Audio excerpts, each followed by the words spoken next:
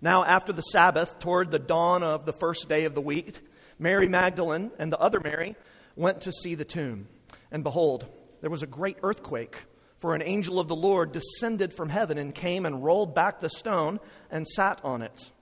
His appearance was like lightning, and his clothing white as snow. And for fear of him, the guards trembled and became like dead men. But the angel said to the women, "Do not be afraid, for I know that you seek Jesus, who was crucified. He is not here, for he has risen, as he said. Come, see the place where he lay. Then go quickly and tell his disciples that he has risen from the dead, and behold, he's going before you to Galilee. There you will see him. See, I've told you." So they departed quickly from the tomb with fear and great joy and ran to tell his disciples. And behold, Jesus met them and said, "Greetings." And they came up and took hold of his feet and worshipped him. Then Jesus said to them, "Do not be afraid. Go and tell my brothers to go to Galilee, and there they will see me." While they were going, behold, some of the guard went into the city and told the chief priests all that had taken place. And when they had assembled with the elders and taken counsel, they gave a sufficient sum of money to the soldiers and said, "Tell people his disciples came by night and stole him away while we were asleep. And if this comes to the governor's ears, we will satisfy him and keep you out of trouble." So they took the money and did as they were directed. And this story has been spread among the Jews to this day. Now, the 11 disciples went to Galilee, to the mountain to which Jesus had directed them. And when they saw him, they worshipped him, but some doubted. And Jesus came and said to them, "All authority in heaven and on earth has been given to me. Go, therefore, and make disciples of all nations, baptizing them in the name of the Father and of the Son and of the Holy Spirit, teaching them to observe all that I have commanded you. And behold, I am with you always to the end of the age." This is the word of the Lord. Last Sunday, April 14th, was a really important event in the sports world. Does anybody know what happened last Sunday if you're a sports fan? Tiger Woods won his 5th Masters. I know a sports analogy to open on Easter Sunday. I've already lost some of you. Stick with me. Tiger Woods won his 5th Masters tournament last Sunday after 11 years without winning a major golf tournament. And after really significant moral failure and after really significant physical setback. And of course, the sports world was on fire when this happened, as you surely know if you follow sports. And I was one of those people. And on Monday morning last week, or this week, I was reading up on some sports news, and I read multiple articles about Tiger's victory. And one article started by saying this: Tiger's victory, you can imagine it, right, was a resurrection from the dead. Tiger's victory was a resurrection from the dead. Tiger Woods, apparently, has come back to life. The world has changed. Now, preachers definitely understand the art of mild exaggeration. Preachers understand the art of mild exaggeration, but that is a pretty significant one. You know, we toss around words like resurrection and ideas like coming back from the dead, understating just how incredible something like that would be if it actually happens. Our familiarity with using resurrection terminology in things like sporting events, though, they actually speak to a really central question. Is something like resurrection actually possible? Is something like resurrection actually possible? And when you consider the Christian faith, that's the first question that has to be answered. What are we to make of the resurrection of Jesus of Nazareth? What do you make of it this morning, I wonder? Is it an exaggeration?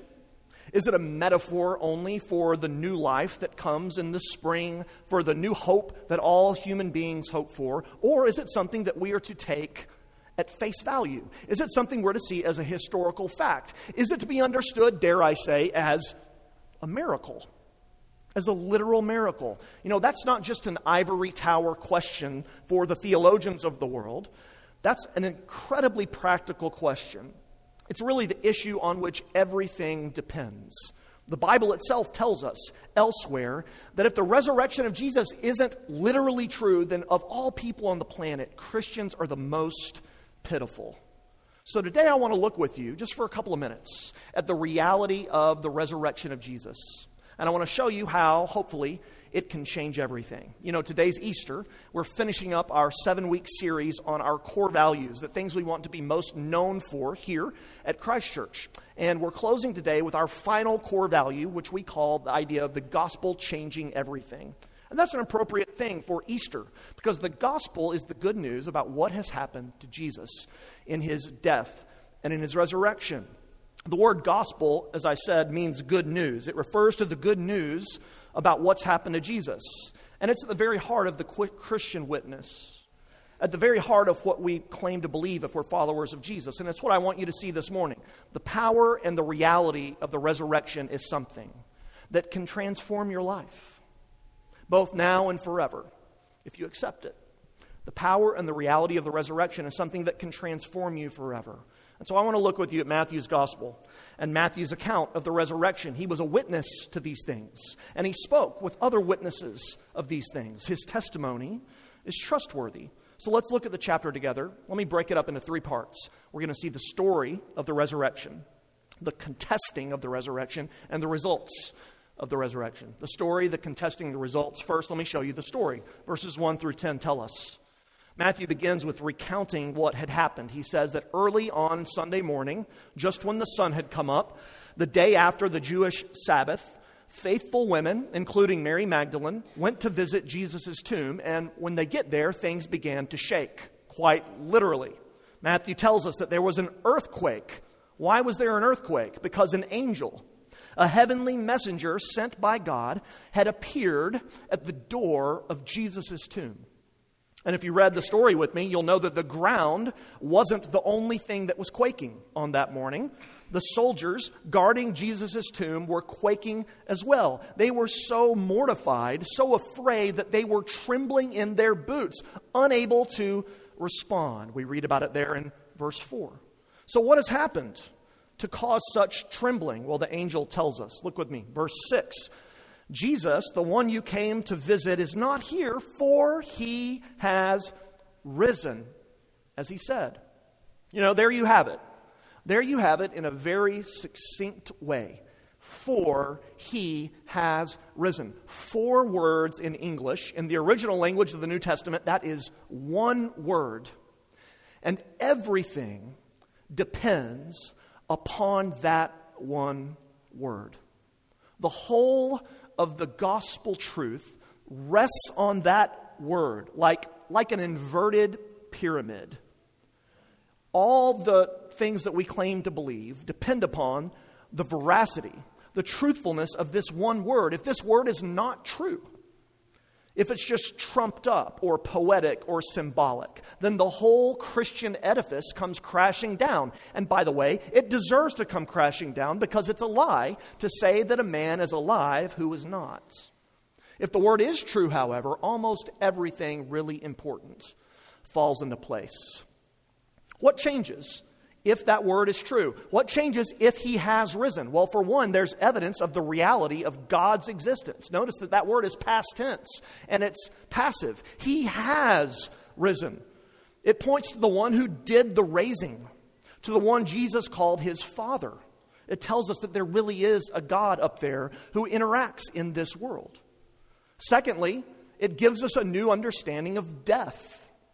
If God really did raise Jesus, then all of us, perhaps, can have hope of surviving our own deaths.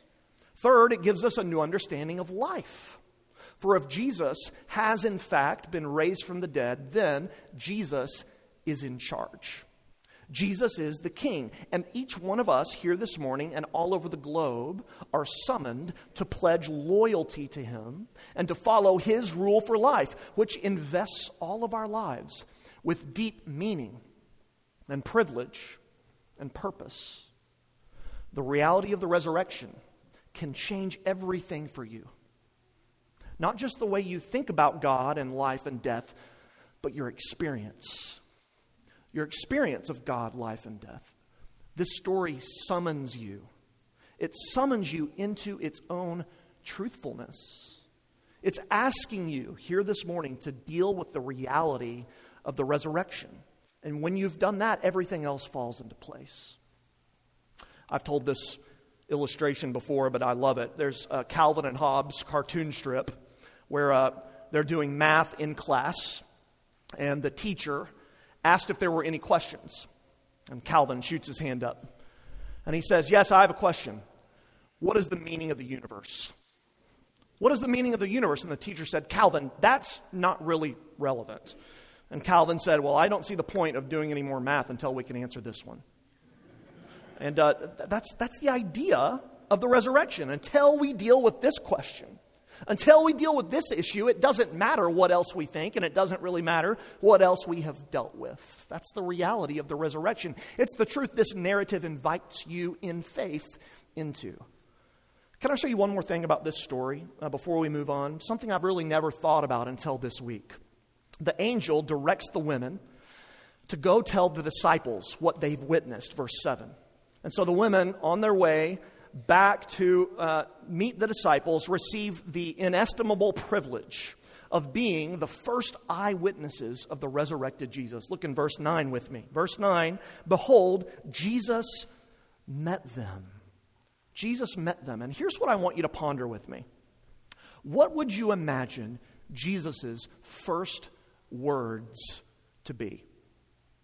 After he's been raised from the dead, you might expect his first words to be, "All hail the King," right? You might expect his first words to be, "Stand back. This is holy ground. Don't touch me." I read a story this week about a pastor who was doing a children's sermon on Easter. Side note, this is why we're not doing a children's sermon on Easter, because you can't predict what's going to happen. And the pastor asked the kids, "What do you think Jesus' first words to his disciples were after he was raised from the dead?" But of course, before the pastor could give an answer, a little girl's hand shot up. I know. Pick me. And the pastor thought, "Okay, yes." And she goes, "Ta-da!" But that's not Jesus' first words either. His first word is greetings.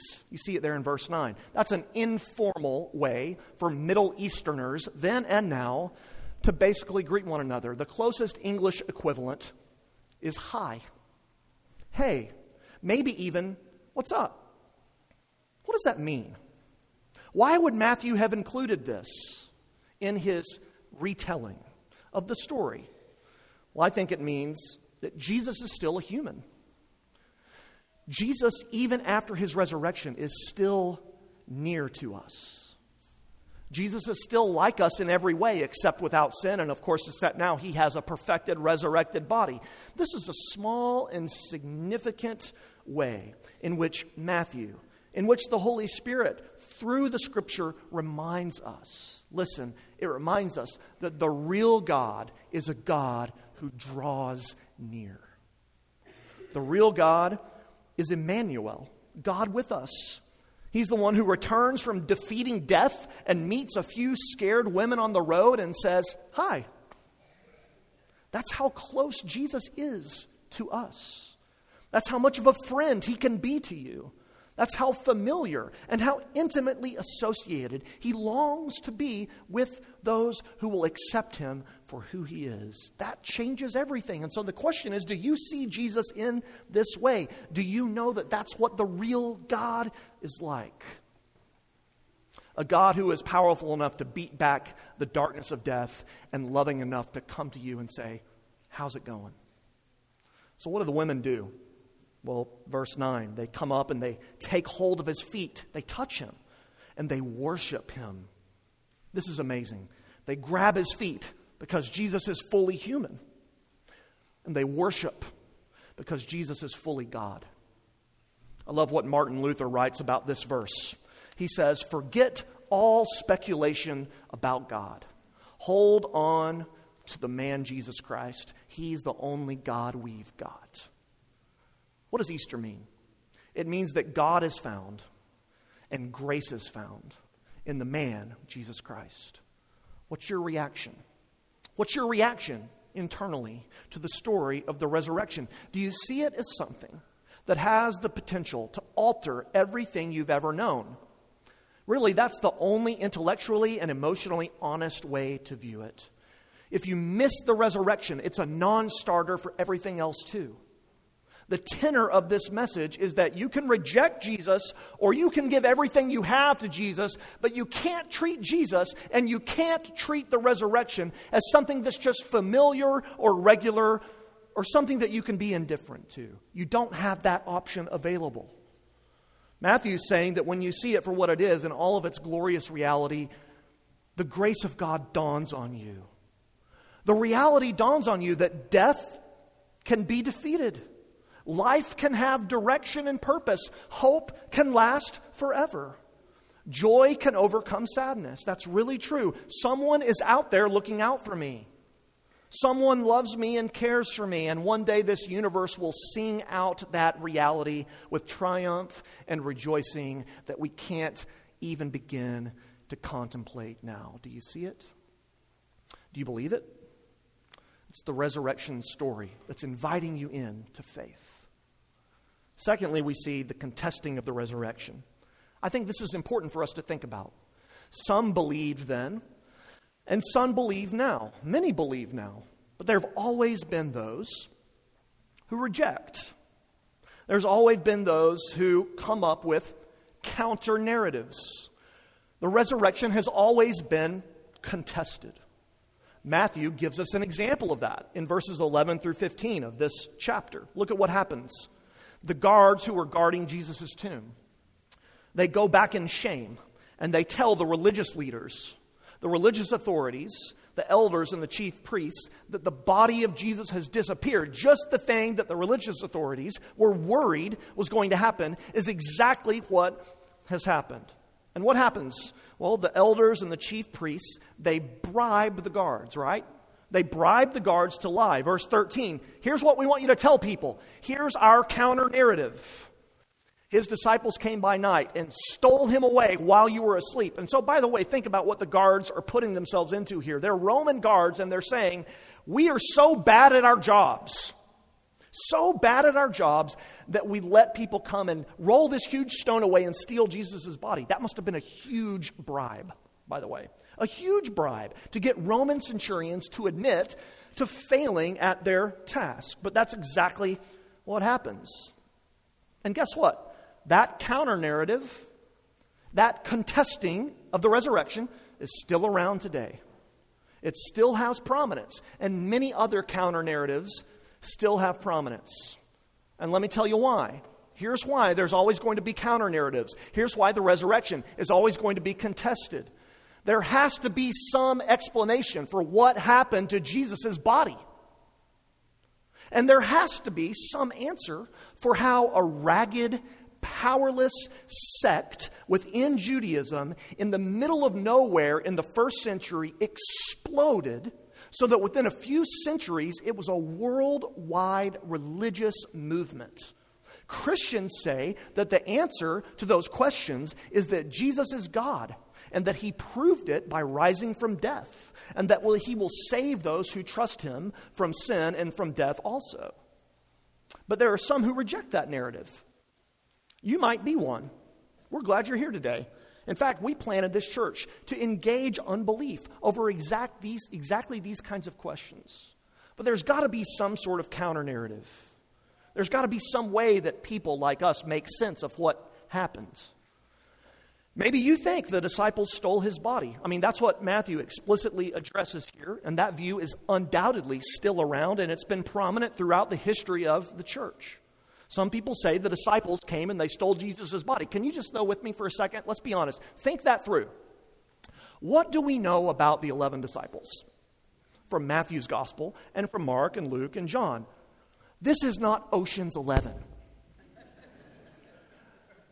It's not like one of them is an explosives expert and one of them has this master plan. This is not a heist movie. The disciples are scared, witless, and hiding, afraid that the authorities are going to hunt them down, just like the authorities hunted down their leader, Jesus. Peter, just a few hours prior, has said, no, never heard of the guy. Who do you really expect to believe that these are the 11 guys that are going to overwhelm a trained Roman guard, roll away a massive stone, steal Jesus' body, and get away with it? The philosopher David Hume, who was a skeptic of Christianity and a skeptic of all miracles, used to say that in order for me to believe that a miracle is true, the counter-narrative, the alternative view, has to be more unbelievable than the miracle. Does that make sense? That was his standard. The alternative has to be more miraculous than the miracle. And I would say that this fits the bill. There's zero chance these 11 guys are going to steal Jesus' body. The counter-narrative just doesn't add up. Another counter-narrative that's kind of been updated is that the disciples and then the later church lied. That they lied. They knew Jesus was dead. They knew that his body had been tossed into a mass grave with other criminals. And the later church knew this had happened, but that they lied about it. They made up the story about Jesus coming back to life in order to solidify their power, in order to create a foundation for a new religion. You remember the Da Vinci Code, right? Fun book to read, and really that's kind of a hybrid of this view. The idea that the church made the whole thing up. But think about this counter-narrative with me, okay? Think about this counter-narrative, remembering Hume's argument that an alternative to a miracle has to be more miraculous. I would say that this is more miraculous than believing that Jesus actually rose from the dead. How likely is it that all of the disciples would have all willingly faced death for what they knew wasn't true? How likely is it that all of the disciples would have willingly faced death because they all did die at the end of their lives through martyrdom or punishment from the state because they believed that Jesus had risen from the dead? So if they all made this up and had this grand conspiracy to consolidate power for the church, wouldn't at least one of them have turned? Wouldn't at least one of them have given up the truth? You know, if you like mafia stories, The Godfather, Goodfellas, books, whatever you like, what's the thing the mob hates the most? A rat, a snitch. But you know what the deal is in those stories? There's always a rat.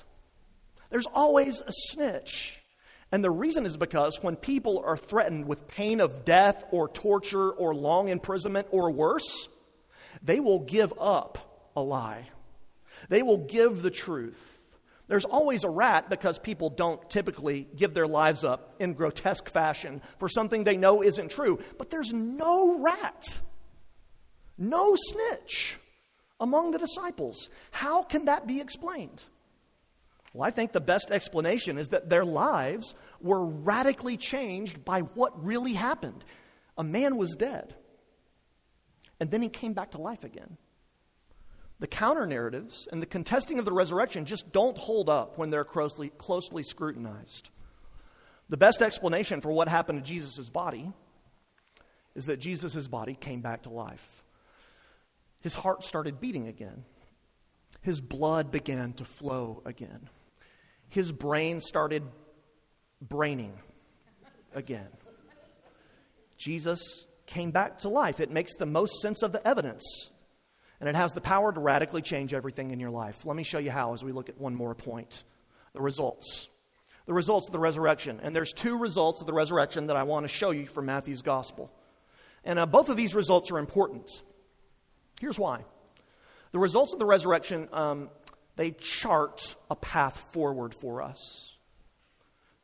It's as if the results say, this man who claimed to be the Messiah, who claimed to save the world from sin and death, did exactly what he said he would do. He died and he was raised to life again. Okay, so what? So what? What now? What does it mean? Well, Matthew tells us. The first result of the resurrection is that Jesus has all authority. It means that Jesus is the real king of this world. Look at what he says when he appears to his disciples in verse 18. All authority in heaven and on earth has been given to me. Jesus is the chief executive officer of the universe. Jesus is in complete control of the world, as the old children's song says. He's got the whole world in his hands. So what does that mean for you this morning, 2,000 years after these events?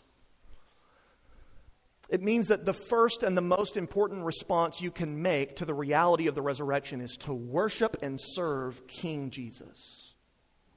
Notice that's what the disciples do, verse 17. They worshiped him. That's what the women do, verse 9. They worshiped him. The kingship of the resurrected Jesus means that Jesus is actually deserving of and worthy of your worship and your full allegiance. And listen, that really is good news for you. Easter says that Jesus is Lord. Easter says that Jesus is Lord. And because Jesus is Lord, this world is going to work out all right in the end. Broken and dark as it may be now. Because Jesus is Lord, your life, if you connect to him by faith, is going to work out in the end. Broken and confusing and dark, as your life may seem now. Because Jesus is Lord, all of the wrongs that we've experienced will somehow be made right. Because Jesus is Lord, all of the hopeless will have hope. All hurt is going to be healed. All the lost will be rescued. All the sad will receive consolation. Because Jesus is Lord, the outcome of every single event of history on the world stage and the outcome of every single event in your individual lives is secure and is solely going to be worked for your own good and eternal and ultimate joy. That's true because Jesus Christ is raised from the dead. The first result is that he has all authority. And the best possible response for each one of us is to orient our hearts and our minds and everything that we are around his kingship, and to stop orienting our hearts and our lives and everything that we are around ours, because we are not the king. Jesus is the king. Second result, the resurrection means that Jesus is always with you. That's how Matthew ends the gospel, on a note of hope. Jesus says, "Behold, I am with you always, to the very end of the age." Think about that with me, okay? This is gospel logic. Work with me through the gospel logic. If Jesus has gone through death and he's come back victorious, if Jesus has defeated the principalities and the powers of evil in this world at the cross, if Jesus has paid for our sin at the cross and been raised again to life, securing our forgiveness, if Jesus' resurrection message cannot be contained by the political and religious authorities of his day or by the political and religious authorities of our day, whether it be in North Korea, Syria, or the United States, if Jesus is alive, then surely, if all that is true, Jesus will be with his people, whom he loves forever. The resurrection means that there is nothing in the universe that can separate you from Jesus Christ. The resurrection means that if you believe he was raised from the dead for you, you are no less secure and no less loved by God than Jesus himself is secure and loved by God. He isn't just with you on some days. He isn't just with you on days when you've been particularly moral and faithful. He isn't just with you on days when you feel like he's with you. Jesus is with you. Jesus is with you. Jesus is with you always. To the end of the age. He'll be with you in the hardest moments of your life. He'll be with you when you don't know where else to go. He'll be with you in your own death. And he'll be with you forever in resurrection life. He's with you because he's the king. And he's beaten back the darkness forever. He's with you because he gave his life to save you. And there's no way anyone can take you away from him. Not your sin, not the devil, not your death. Nothing. That's why the resurrection changes everything. And so the only question for you is, can you accept Jesus for who he really is? Will you believe the true narrative of this story, which is indeed the true narrative of this world and the true narrative of your life, that there was a man who was born of a virgin, who came from God, who lived a sinless life, who suffered at the hands of Pontius Pilate. Both the state and the religious authorities rejected him and ultimately nailed him to a cross, sending him to a gory and horrific death, and he was really buried in a tomb. His body was cold and lifeless, and he really did come back to life, ascend into heaven after 40 days, and he really is right now at the right hand of the Father, listening to the thoughts of your heart as I speak and as you listen. And one day he really will come back to make everything new. And he does all of this for you, not because you're deserving, not because you've been nice little Christians, not because you could ever do anything to make him want to love you because of your morality. He does all this for you because he is a God of immense grace. That's why the gospel isn't just news. It's good news.